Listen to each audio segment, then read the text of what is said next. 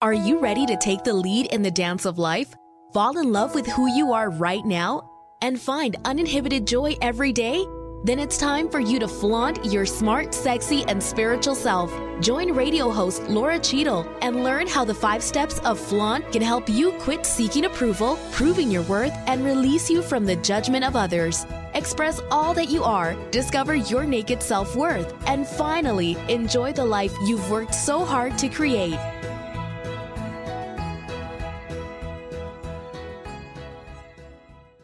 Hello there. Welcome to Flaunt, Build Your Dreams and Live Your Sparkle. Today is going to be a slightly different show format because the topic is one that is deep, close, personal, and painful to me. But at the same time, it's a topic that I feel is very important to share to the world. In helping me get my message out, I have enlisted a brilliant thought leader, Alexia Vernon, who talks a lot about moxie and stepping into your moxie when you have a message to share, when you need to use your voice. Because of her brilliance around using your voice, I have asked her to do sort of a reverse interview with me, so we can talk about one of those things that we don't talk about. And one of those things is infidelity. Thank you for being here, Lex. Welcome to the show. Thank you, Laura. While there is no shortage of taboo topics in our society, infidelity is probably at the very top of that list. At least discussing it is, because as we both know, engaging in it is actually quite common. In preparation for today, I did a little bit of research, and I was stunned to discover that approximately 40% of unmarried relationships and 25% of marriages see at least one act of infidelity at some point. But in an issue of Marriage and Divorce Journal, it was stated that 70% of all Americans engage in some kind of affair during their marital life. I'm honored, Laura, that you asked me to shepherd you through sharing your story of how infidelity has impacted your marriage, your work in the world, and above all else, your relationship with yourself. Our hope collectively is that for you, listener, whether you have experienced infidelity in your family or not, that our conversation will help you, in Laura's words, to better understand your truth, untangle your self-worth from the things that have happened to you, and feel more able to use your voice in a way that allows you to flourish. So with that said, Laura, are you ready for us to dive in? Absolutely.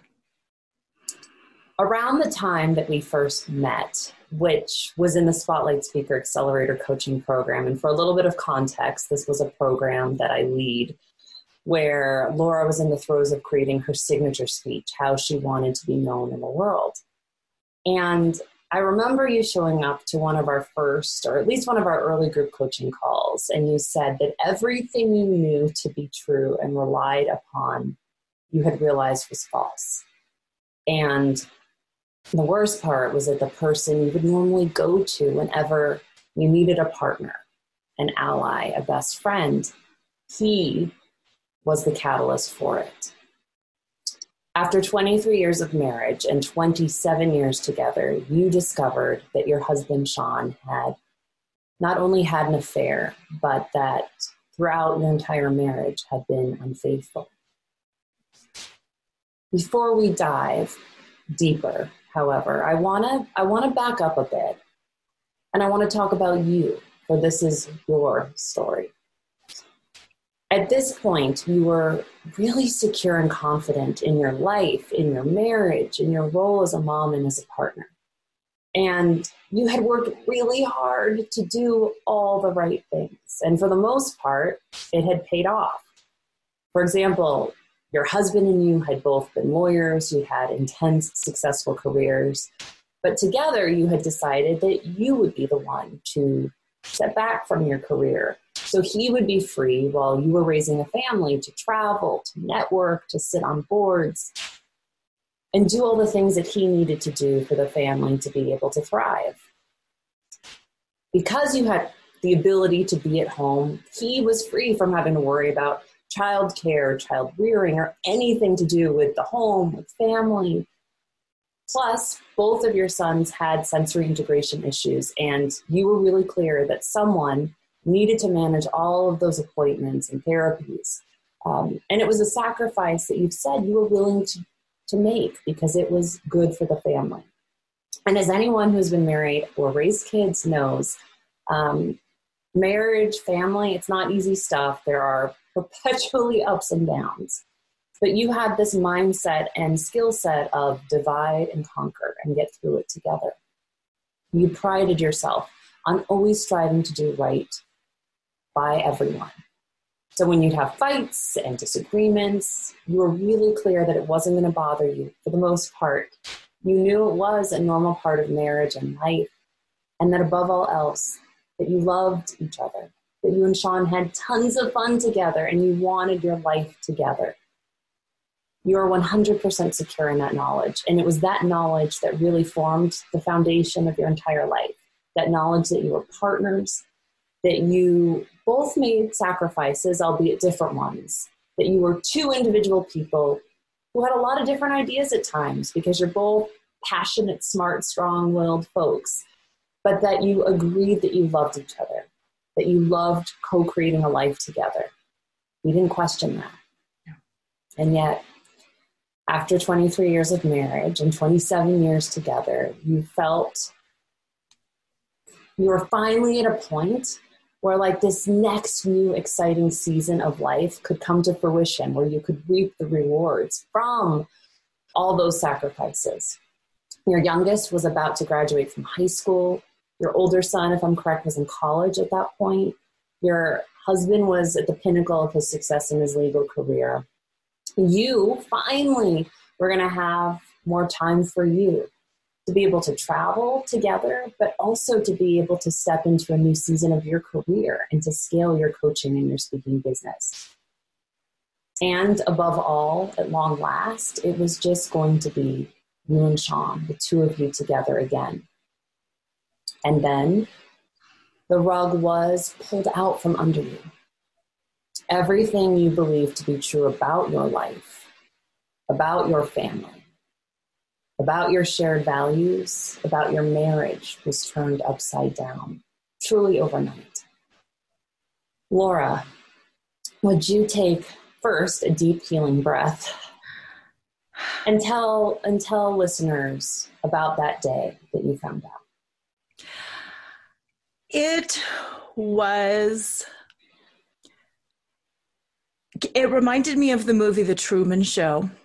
For those of you who haven't seen it, it's a Jim Carrey movie where he finds out that his entire life isn't his life, that his entire life is a movie set.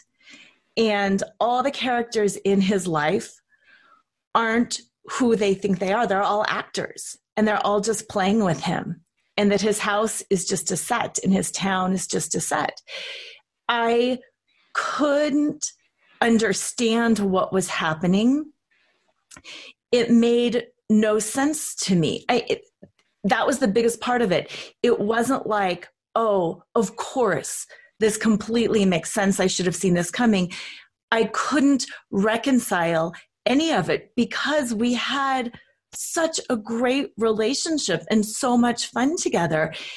And I kept thinking that it couldn't be true, except for the fact that he was telling me it was true.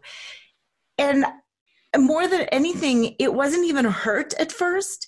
It was such deep confusion that how could this be true?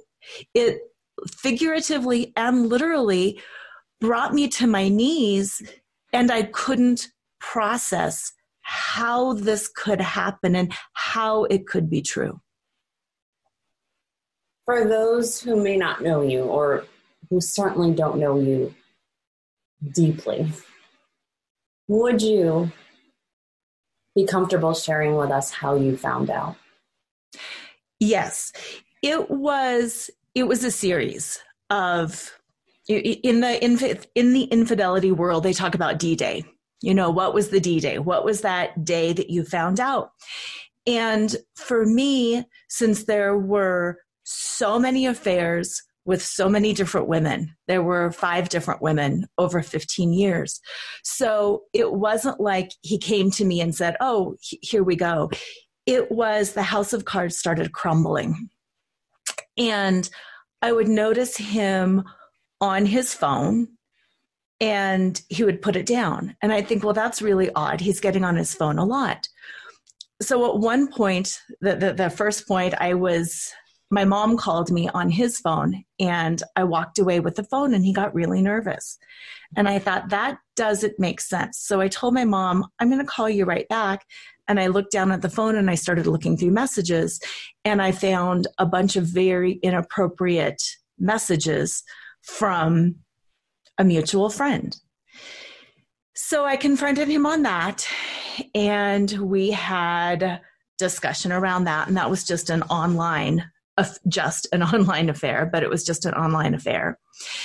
And I started questioning more at that point. It was 6 months later, I got a card in the mail with a picture of him from one of the women. And it was a picture of a screenshot that he had sent her. So that was another woman, another sequence, another series. Then again, I started looking through different texts, started putting some things together, asked him for his phone. Of all things, I went to the sent items folder in his email, and there was an email from 15 years ago that he had sent that was like the start of this other affair. Started questioning him some more, started doing some more research, found out about 2 other affairs. So it was this series of literally over 6 months, it kept falling and kept falling and kept falling. And it was that the last day was finally when I confronted him on all of this. And it was like, how can this be? And that's when he was like, yes, there were all of these women for all of these different years. And he didn't have to tell me, I found out, but then he did confirm that, yes, that the worst of my suspicions were true. There had been multiple women for the entire course of our marriage. As these revelations unfolded, how did you keep yourself from, the only word I can think of is combusting? Oh, believe me, I did. It was weird, the range of emotions, and you hear about it, but until you experience it, you don't fully understand it. Obviously, I was devastated at first. It hit me. I internalized it. Why am I not good enough? Why am I not pretty enough? Why am I not smart enough? Why am I not a good enough wife? Why am I not a good enough mom? What's wrong? What's wrong with my body? What's wrong with, me in bed? What's wrong with you look at yourself and it devastates you and you want to die. Like literally, I have never wanted to die, but the shame that comes up in what have I done wrong? Why am I so inferior that he had to do this? And then this judging, this surreal judging comes in, and you look at the other women and you put yourself as less than them. And it's this weird, sick judging game. And then at the same time as that's going on, there's this rational part of your brain saying, no, I am good enough. I was an amazing wife. I made all of these sacrifices. I fought fair. I read the marriage books. I took care of the kids. And all of these things that you did right. And then you look in the mirror and you think, no, I am good. I am. People like me. So you're doing this deep dive into I'm not good enough, and then this affirming, yes, I am good enough, and then this, what's wrong with you? What in the heck is wrong with you, and how dare you? And the rage, I have never felt rage like that. And it was interesting too, because sometimes the rage would be directed at the other women and not at him. And then at the same time, it would go back to him. And then it was just bouncing all around. And then the friendships in our world, the rage at that, why did you not tell me? And who knew? And you're just up and down and then strong one minute. And then I spent so many hours sobbing on the floor, not able to stand up. And then I would, become empowered, and I'd find things online, and I'd do all of this work, and I'd go to my metaphysical bookstore, and I'd get workbooks, and I'd do online programs, and I'd be like, yes. I mean, you're just all over the place, and you're grasping at any straw. And to make matters worse, I love working out, and I've always been a dancer, and I'm very into my body. And during the last fight where I found everything out, I had Sean's phone, and I was trying to keep going through the emails, and he was trying to get it away from me, and we were struggling. And he stepped on my foot as I went to run away, and he shattered my baby toe. And I couldn't physically walk. And I couldn't work out. I couldn't walk. My go-to thing was dancing it out, running it out. I couldn't even use my body because I couldn't put any weight on my right foot. So to make it matters worse, I'm grasping at every straw, and my go-to straw, which is movement, isn't there. And now I have to lay on my back with my foot propped up and be in physical pain, as well as have this excruciating heartbreak and mental anguish over how could this be possible. As you have so eloquently described, trauma and grief are a tricky business. And you've said that in the immediate aftermath, in those first few weeks, it felt like a weird paradox. On one hand, it felt like, as you described, you had lost everything. But it also felt like you were the one holding all the cards. Can you explain that? Yes. I think many listeners can relate to this. We have these ideas about how we want our life to be, how we want things to change. And then life is so busy that we don't do it. We just get caught up in that day-to-day living. And I never realized before how precious it is to be busy, how amazing it is to be like, yeah, I can put in the laundry and I can do the dishes and I've got to take the kids. That routine is so comforting because we rely on it. And even when we're bitching about our husband or whining about how uncontrollable our kids are or whatever it is, that routine is our security. And it's that net that holds us together. And suddenly I had no net. I was completely free falling in life. And yes, I had friends, but when you're in trauma and in that much grief, nobody knows what to say. Nobody knows what to do. And even when they do, it doesn't help. It just feels like they're placating you. And it was like, I'm here. This is my life. I am literally the only thing I have. I have no husband. I have friends and family around me, but nobody gets it. All I have is me. And I need to go forward because I decided I didn't want to kill myself. And it's me that can decide this life. And I have complete power. I knew at that point, I could destroy Sean's life.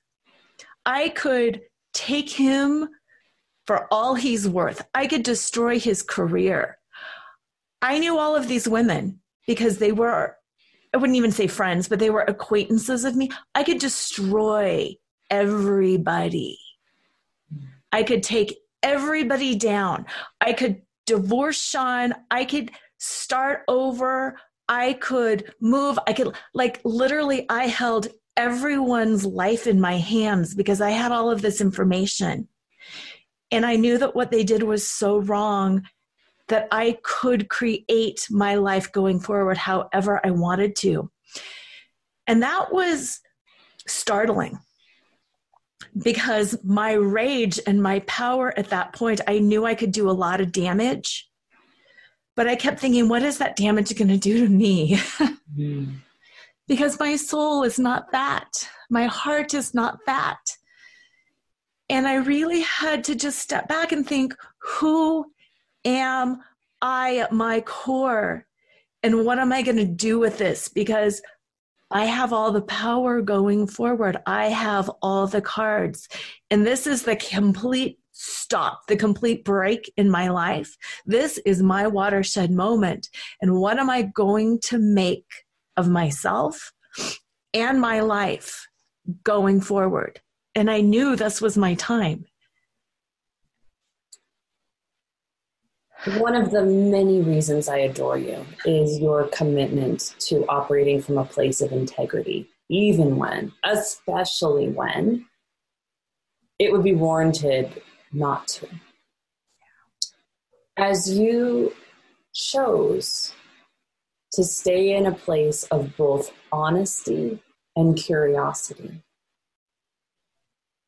what were some of the first things as you moved out of the immediacy of the revelation you chose to do in terms of exploring possibilities in your relationship with Sean, but also how you wanted to move forward for yourself? It was interesting. I was a lawyer for 10 years. There's a lot of me that wants to know the root cause of things. Why would this happen? When I found out about the first affair, I was more inclined to leave because it was like, whoa, boundary been crossed. You're out of here. Not okay. Not okay. As I started learning about all of the affairs, and mind you, the affair, it was never just one woman. It was always multiple women the entire time, overlapping and all. It didn't make sense. And I kept thinking, I don't understand this. I don't understand. And then, like I said, I had this rational part, and not to be egocentric, but I was a really good wife. I was a really good mom. I made a lot of sacrifices and I did things well. And Sean and I both, we strive for excellence. You know, whether it's in our career or our marriage, we want to do things at a high level. And we operated at that high level, and we're a really good match for each other, and we have fun together. And I kept thinking, it doesn't make sense. And again, not to put it on the purely physical, but when you talk about relationships and infidelity, people think physical. Objectively, I was better looking and in better shape than the affair partners. So it's not like, oh, he was just so caught off guard because, you know, Angelina Jolie seduced him. So I kept thinking, it doesn't make sense. There's nothing that I can hang my hat on. It's not like I can say, ooh, this incredibly beautiful woman seduced him, and I can have compassion for that. It wasn't that I could say we could never connect mentally, or we could never connect physically, or he was always on me to do something different. There was nothing I could hang my hat on as to why this would happen, if that makes sense. So I was curious. I didn't understand why something so good and why something that was so solid could be wrong. And like I said, when I found out about the first relationship, I was more inclined. That's when I was like, and you're moving out. This is not okay. And the more I found out, the more I kept thinking, something is wrong. What is wrong? Why? It's like when you hear about a serial killer who had a totally normal home life. What is wrong? It didn't make any sense. And I was really determined to get to the bottom of it because it didn't make sense. And I kept thinking, in order for my own healing, I was very, very concerned about myself at that point, standing in my integrity, standing in my truth, doing it right, but understanding for me, why did this happen? Because if it could happen to me and to our relationship, then I felt like it could happen to anybody, and I didn't understand why. So yeah, go ahead. Can we talk about that? Because I think for those listening, that's probably one of the thoughts that's coming up is how did you get to the place where you were able to shift from asking the questions about what was my role in this situation to recognizing this is actually about Sean and his own relationship to his voice and to his power? Mm-hmm. It didn't take very long, which was kind of shocking. I allowed myself the grace and the space to grieve so deeply and so intently that I think it helped. Also, when he was living apart from me, he was really sad too. And I would call him because I would say, you're my comfort, you're my rock. And he'd say the same thing about me. I want you and you want me. And it was only, I think, a week and a half in when he came over one day and he said, I am a really bad man. And then he said, no, I'm not a really bad man. I'm really broken. And this has nothing to do with you. You did it all right. And he said, you actually did, in some ways, you did everything too right, which caused me to feel more broken. And this is about me, not you. And it was the truth and the energy around those words. It wasn't, you did this, you caused it, and it wasn't, oh, feel sorry for me. It was an honest breakdown from him that I'm really broken.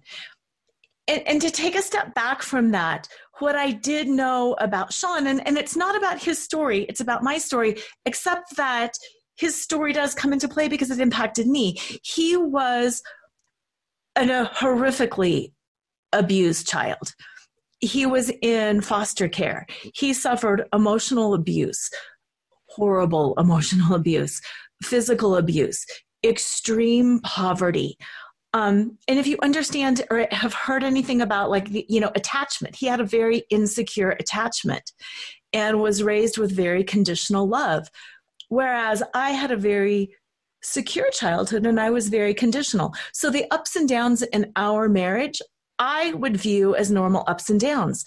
The ups and downs for him, he would think every time we had a fight, that's it. Laura's leaving. She's out of here. She's taking the kids and she's leaving and I'm being abandoned. And it would literally put him into that fight, flight, or freeze mode, and he would run.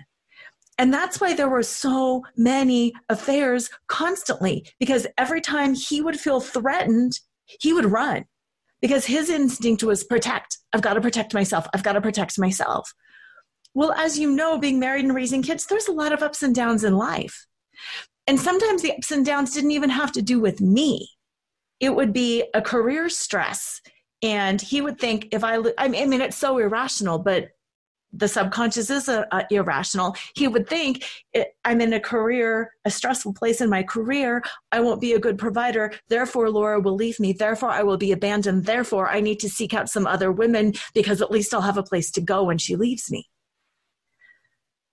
So it was the curiosity and his willingness to say, I know I'm broken.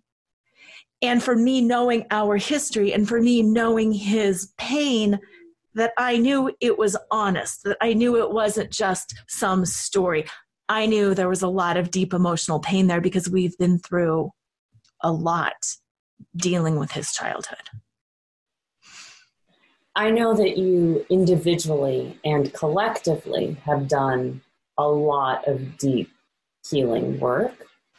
Can you talk a little bit about what that process looked like, what resources, therapies, and so forth you utilized to rebuild, and I would say to reset your marriage? Yeah. It's right away. There's so many blessings along the way. Like I said, my foot was broken and I couldn't work out. So I was tied to the computer, which for good or for bad, I started, because I'm a lawyer, I have to research everything. So I went into my research mode and I researched infidelity. And one of the places that there's so many different programs online, but one of the programs is, based on a book called My Husband's Affair Was the Best Thing That Ever Happened to Me. And that title just brought me so much hope. Not even reading the book or anything. I just thought, wow, I can take this pain and can I say that? And the couple, I can't even get the words out. I'm too emotional. But they run an infidelity seminar. And I called them right away. I started reading some of their blogs, and they talked about when a person goes in, commits adultery, is unfaithful, it's about them. And they're very clear that it's about them. It's not about the relationship. And they show all the different reasons why. And finally, I said earlier, I couldn't hang my hat on anything. Finally, reading Ann Birch's articles, it was like, oh, I can hang my hat on this. I understand. When we're in a relationship where it's such a mirror, and I could see Sean's pain more clearly than he could see his own pain, just like he could see my pain more clearly than I could see mine. And everything that I'd read, I think I understand that. I called her right away. She spoke with me. Sean spoke with her husband. Her husband had an affair. So there's this no shame. It's, I did this, you did it. Same thing with connecting with her. It was like, oh, you're a betrayed spouse. I'm a betrayed spouse too. We're still worthy. They had a 4-day seminar. We flew to New Jersey. We did this 4-day seminar with 17 other couples who were going through what Sean and I were going through. And it makes you feel normal because you don't think you're normal. You think everything is wrong with you and everything is wrong with your spouse. And you think everybody will judge you, and people do judge you. I'm just going to say that people judge you horribly. And to spend 4 days with all of these other couples and to sob and to cry and to have people understand, because you don't understand until you've been through it, was so healing. And they gave us work to complete before the workshop, and they gave us 6 months of calls afterwards where we could share our journey. On top of that, Sean and I each saw individual therapists. And on top of that, we continued to see a marriage therapist for each of us. And it's been so good because I had mentioned that mirror. But there was so much that I could see in Sean that now my pain would reflect back to him that he hadn't seen before. And same thing, I thought, oh, I'm the betrayed spouse. I'm perfect. I hated the word victim, but it was like, I didn't do this and I didn't cause it. And I didn't do it and I didn't cause it. And it was done to me. But I can also see in myself where I wasn't owning my worth. And that was my biggest growth point. I didn't cause this, but I didn't own my worth throughout our marriage. And stepping into that support role of raising kids and taking care of things at home, I stepped out of my power. And when I stepped out of my power, I allowed him to control. And it really helped me start owning my voice and my worth again, and taught me new ways that I can continue to serve, but from my place of integrity, not from his. So no, it has not been an easy journey. And even as early as last week, we were watching a movie and he burst into tears and said, I just got something. And we've both had our therapy appointments and we've talked about it and we've journaled about it. It's a deep, long, painful journey. But I'm so much stronger, and he, for the first time, is truly free as well. There's so much wisdom to unpack in everything you said. One of the things that stands out for me is how integral it was for each of you to unhook from the self-judgment and the assumption, even if it was born out of truth, that other people were judging as well, in order to make space for healing and your individual reclamation of your personal power. I'm curious, and I would imagine others might be as well. that as you went through this process, was there ever a moment where you said, I'm in it. I'm not going anywhere. We are going to rebuild. We are going to rise again. Or was it more of a slow evolving revelation? It may sound crazy, but I like crazy. exactly. From day one, I couldn't imagine not rebuilding.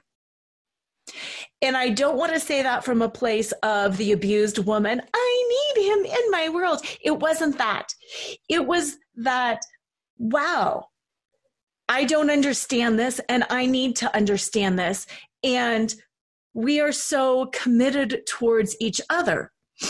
And early on, that first maybe week and a half, when he was more, this is your fault, it's because you drove me to it, when he was a little bit more of that classic not owning it, and all my friends are like, leave him, take him for all he's worth, go girl, go. That first week and a half, I was kind of like, yeah. And I did see a divorce attorney and I did start proceedings during that week, but it never felt right. It never felt right. It was maybe that week after a week and a half when he said, I am so broken and this is not about you. That literally was the moment where I could exhale for the first time. And I knew that we were going to walk this journey together. And I didn't know where it would lead, but I knew we were going to walk that journey together because I knew his statement and his owning that was the in that I needed to understand what was going on. And what my therapist had told me, and I thought this was brilliant advice, is she said, if you file for divorce now and you cut all ties now, you pretty much seal the deal. But going forward, if you want to stay in the game, you stay in the game for as long as you want to stay in the game, and you will know if and when it's right to leave. And I thought, you know what, there's a lot of wisdom in that because I do need to know what's going on. And this has been my 27 years of life. And I can't just wash that away. I need to make sense of it. And I want to make sense of it. And I kept staying in the game and kept staying in the game, and it kept feeling right. And I kept getting these nuggets of information that it's like when you have the kaleidoscope and you twist it and all of a sudden the picture comes into focus. I would look back on our life and he would tell me something and I'd think, oh, I get that. And then our therapist would describe, okay, well, do you know, he's raised by narcissistic parents. Do you know children of narcissists often do X, Y, and Z? And he'd be like, I do that. And it'd be like, oh, I get that. And then my response to you is the classic response. Oh, I get that. So then all of a sudden things would come into focus. It's not you. It's not me.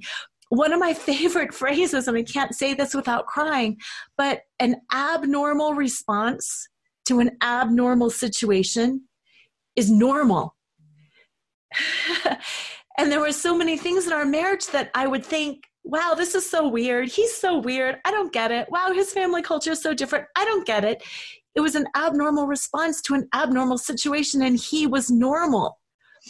And my psycho crazy response sometimes to his abnormal response was also normal.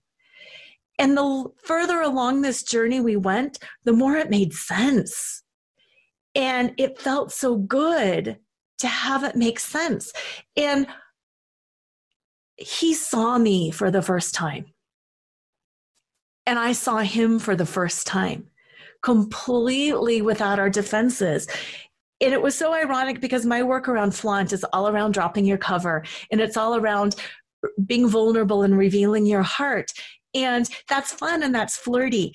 But oh my gosh, for me to see him as a man who was with 5 different women on and off over the course of our relationship, and for him to talk about how that felt and how he was acting out and how it hurt him to be with these women because he would be doing it like a naughty kid to act out, oh yeah, I'm going to show you. And to see his pain in talking about that and to know that he was hurting me, but that I could hold space and see him. And on the flip side, that I could sob and rage. We did one seminar with another person, in Boulder, where it was the feminine rage, and I could rage at him for the pain that he caused me. And then he could hold it, and that we could see each other truly raw. You talk about, be raw and vulnerable, but we were really raw and really vulnerable. And that's beautiful. And that connection just keeps getting stronger. And we keep sharing more. And it keeps getting deeper. And yes, our relationship is so much deeper because there is nothing hidden. There is nothing off the table at all. To the point that we could even start, as warped as it sounds, joking about it a little bit at this point, which feels really refreshing. But yeah, we know each other so much deeper than I ever thought it was even possible to know another person. For anyone listening who has experienced trauma of any form, whether it's sexual, physical, emotional, whatever it is, might have had an experience that I have on the other side of sexual abuse, where you look back and you realize that, well, you would not wish what you have gone through on anyone. Who you've become as a result of being resilient in the midst of trauma is something you would not take back. But I would imagine that within this particular trauma, restoring trust was challenging at best, brutal at times at worst. And I'm curious, despite having had a really rollicking sex life with Sean, no doubt this must have played a profound role in adjusting what intimacy looked like. And so how were you individually and collectively able to restore trust and come back to a place of intimacy? It was difficult. For me and for our experience, which I have come to learn, infidelity is not one thing.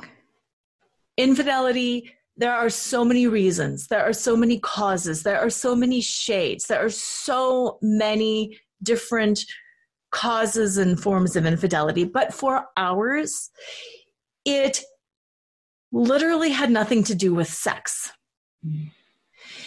It had to do with him not wanting to be hurt. It literally was his protection against not wanting to be hurt. And because we were so bonded, because we had a fantastic sex life, we had an amazing relationship, because we were so bonded, the stakes were higher and his threat of getting hurt was higher, which sounds so backwards. But you've heard about the cycle of abuse. For us, it was the cycle of infidelity. When things would get too good, he would literally panic and create a fight and then go out and cheat. And things would build and they would get too good and he would panic and he'd create a fight and he'd go out and cheat because he'd need the excuse. And, he talks about that. I'd create this fight. I'd start attacking you to create this fight so I'd have a reason. So that said, I don't want to say I didn't trust him because I did lose trust. But as I would start to understand the cycle and I would start to look back on our marriage and I would start to see, because I'd always be confused. Why is he picking a fight with me now? We just got back from our anniversary trip. Whoa, okay. I guess his job is really stressful because we were home less than 24 hours and he's picking a fight. Understanding that cycle and understanding what it was about, we don't have that cycle anymore. So we don't have that cycle.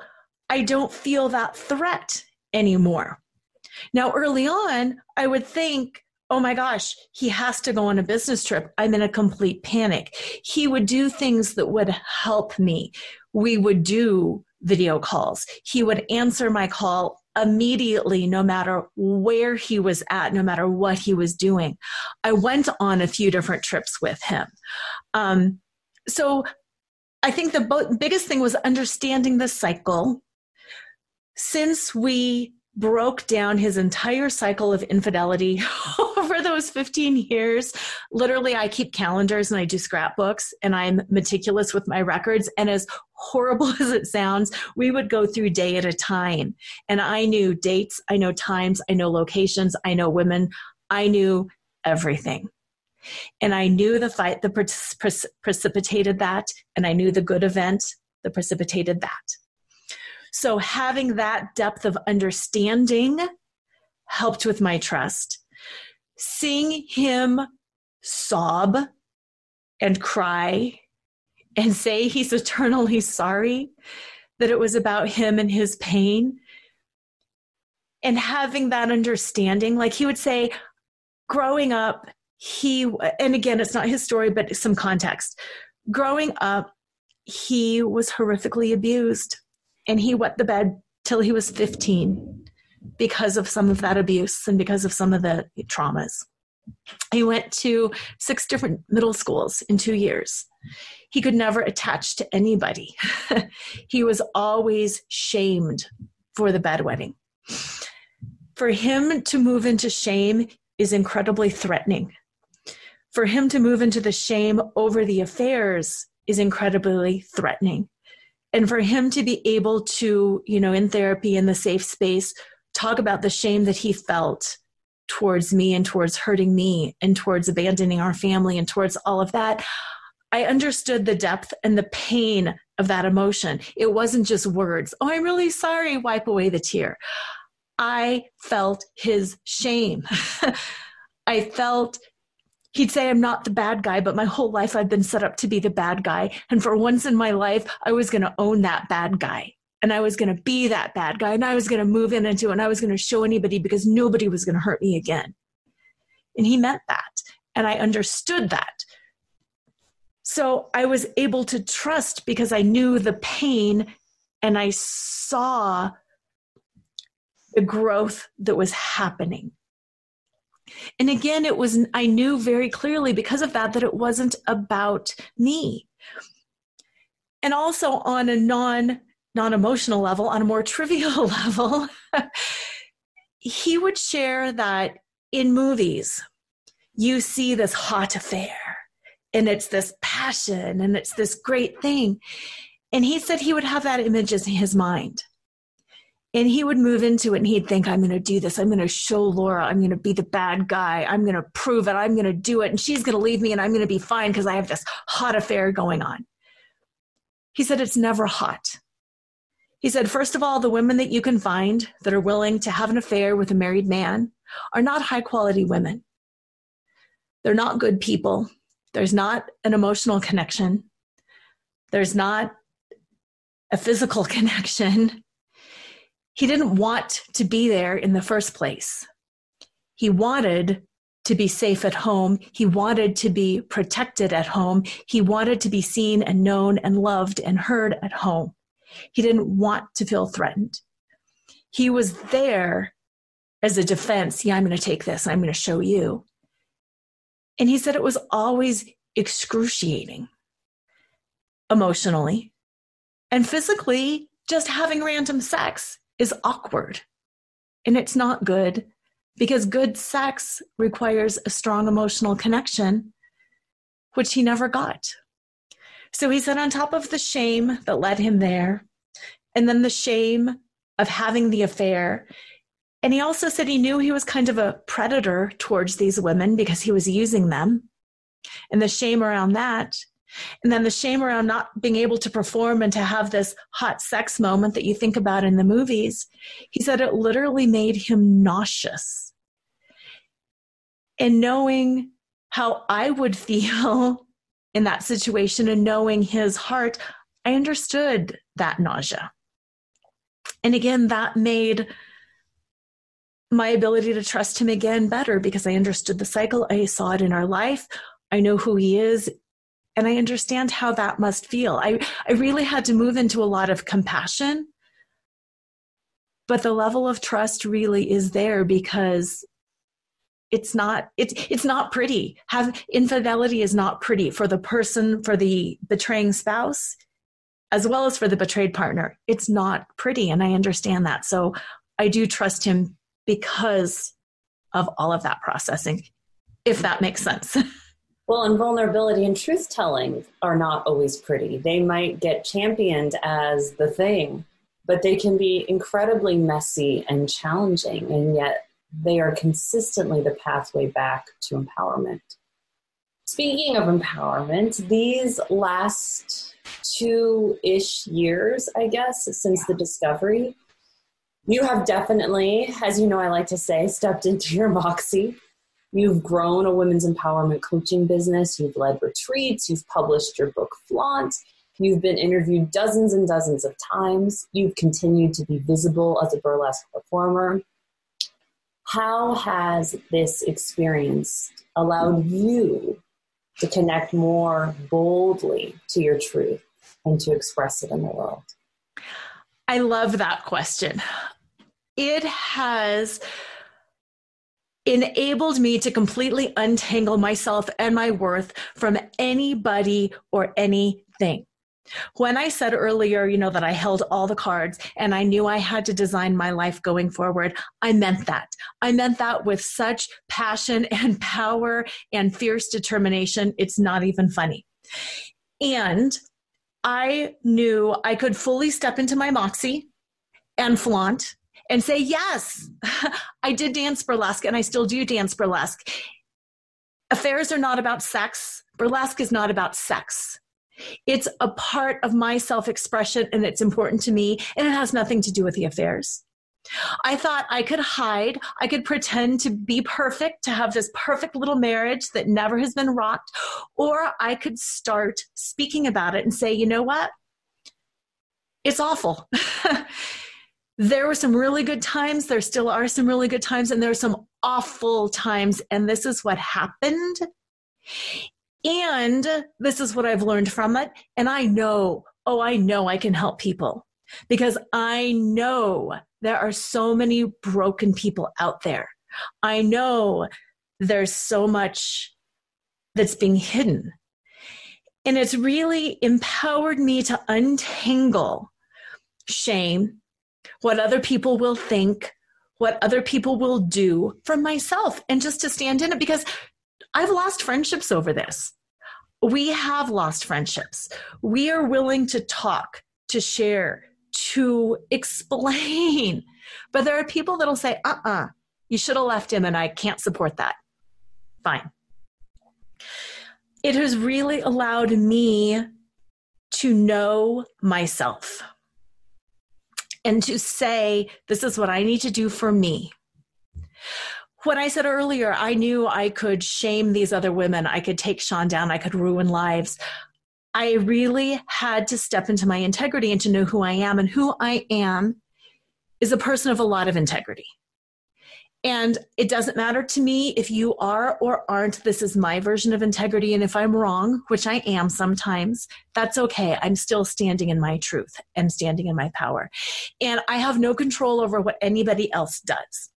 Even in my relationship with Sean, we're very vulnerable. We've come a long way, but ultimately I have no control over what he might decide to do in the future.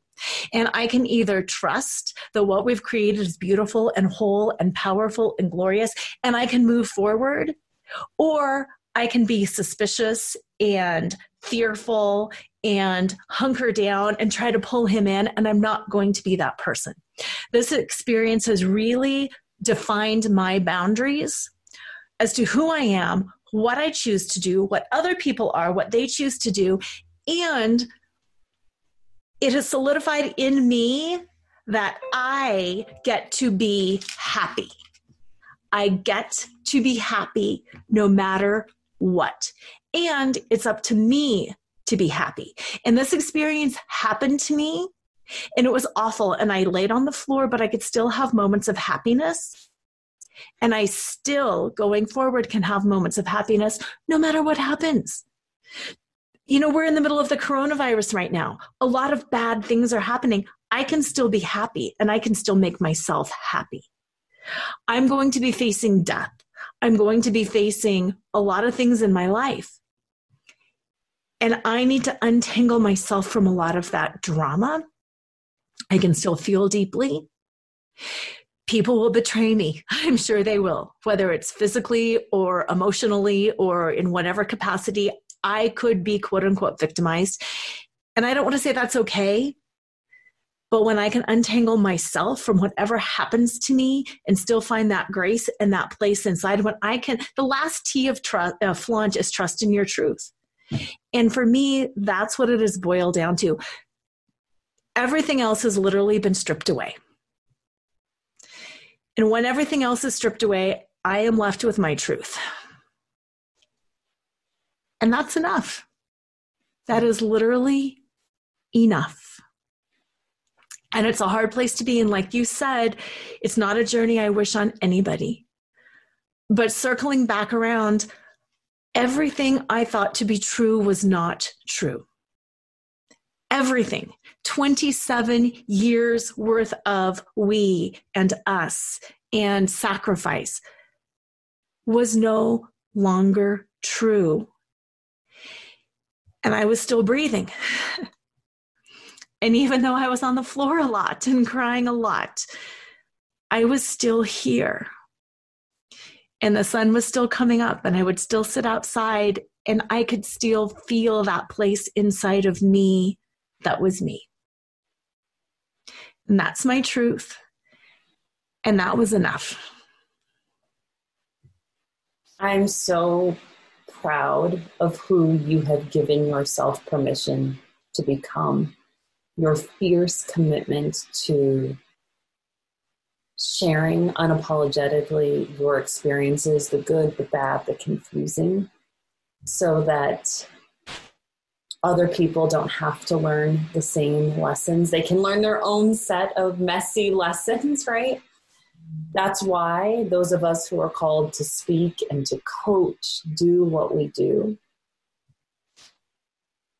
I would imagine that there are people who are listening today who chose to listen because they have been in relationships where there has been infidelity, whether that was them or their partner. They have grown up in families like I have, where they experienced as a child infidelity, and that radically shaped their own sense of identity, how they show up in their relationships. And I appreciate you situating this conversation where we are in the middle of the COVID-19 pandemic, where there are other people who may not relate specifically to this particular issue, but they are seeing their dreams for themselves, for their families, feel like they are slipping away and they don't know how to move forward. Would you share a little bit, Laura, about what you want your community to most take away and put into practice in their own lives based on your evolution these last couple of years? Yes. I truly think the most important thing is to continue to untangle, to continue to step into your truth, to ask yourself who you are and who you want to be, because you're the only one that can show up. And you truly have to decide how you want to show up and who you want to be, because your life really is about you. And to untangle from the situations and from people and from stories that infidelity is bad or abuse is bad or I am a victim because, to release that attachment and to allow yourself just to be. Because when you can literally just be, you do start to shine. And I'm not saying, yay, it's all sunshine and, rainbows and happiness, but you do start to be, and you do start to realize the beauty of who you are and the beauty of life. And I really want to point out that it's not easy. These last 2 years have been the hardest of my life. And yes, how dark did it get? I wanted to die. Sean thought about suicide. Neither of us wanted to go forward in this. And it's okay to get that dark. And then it's okay to get that sad. But when you release that story and just breathe, in every breath, in every moment, that beauty is there. And that's what I do want to leave my audience, your audience, anybody's audience who gets this with, is I don't care if you call it faith or hope or love or shine or sparkle or moxie or flaunt or whatever you call it. We all have that thing inside that can only be found when we're breathing and when we're releasing from everything else. So with that, I will close the show and thank you again from the bottom of my heart. And listeners, no matter what you're going through, just keep breathing. Just keep holding on. Go through those dark times. And again, thank you for being with me. And always remember to flaunt, even if flaunting means opening your eyes and taking in one breath. Tune in next time to Flaunt. Build your dreams, live your sparkle with radio host Laura Cheadle every Wednesday at 7 a.m. and 7 p.m. Eastern Time on syndicated Dream Vision 7 radio network. Overcome the need to please and find the uninhibited joy of being exactly who you are right now. Come find your fetish, laugh out loud, accept unconditionally, navigate the negative, and trust in your truth. Find out more and get your free gift at lauracheadle.com. That's LORACHEADLE.com.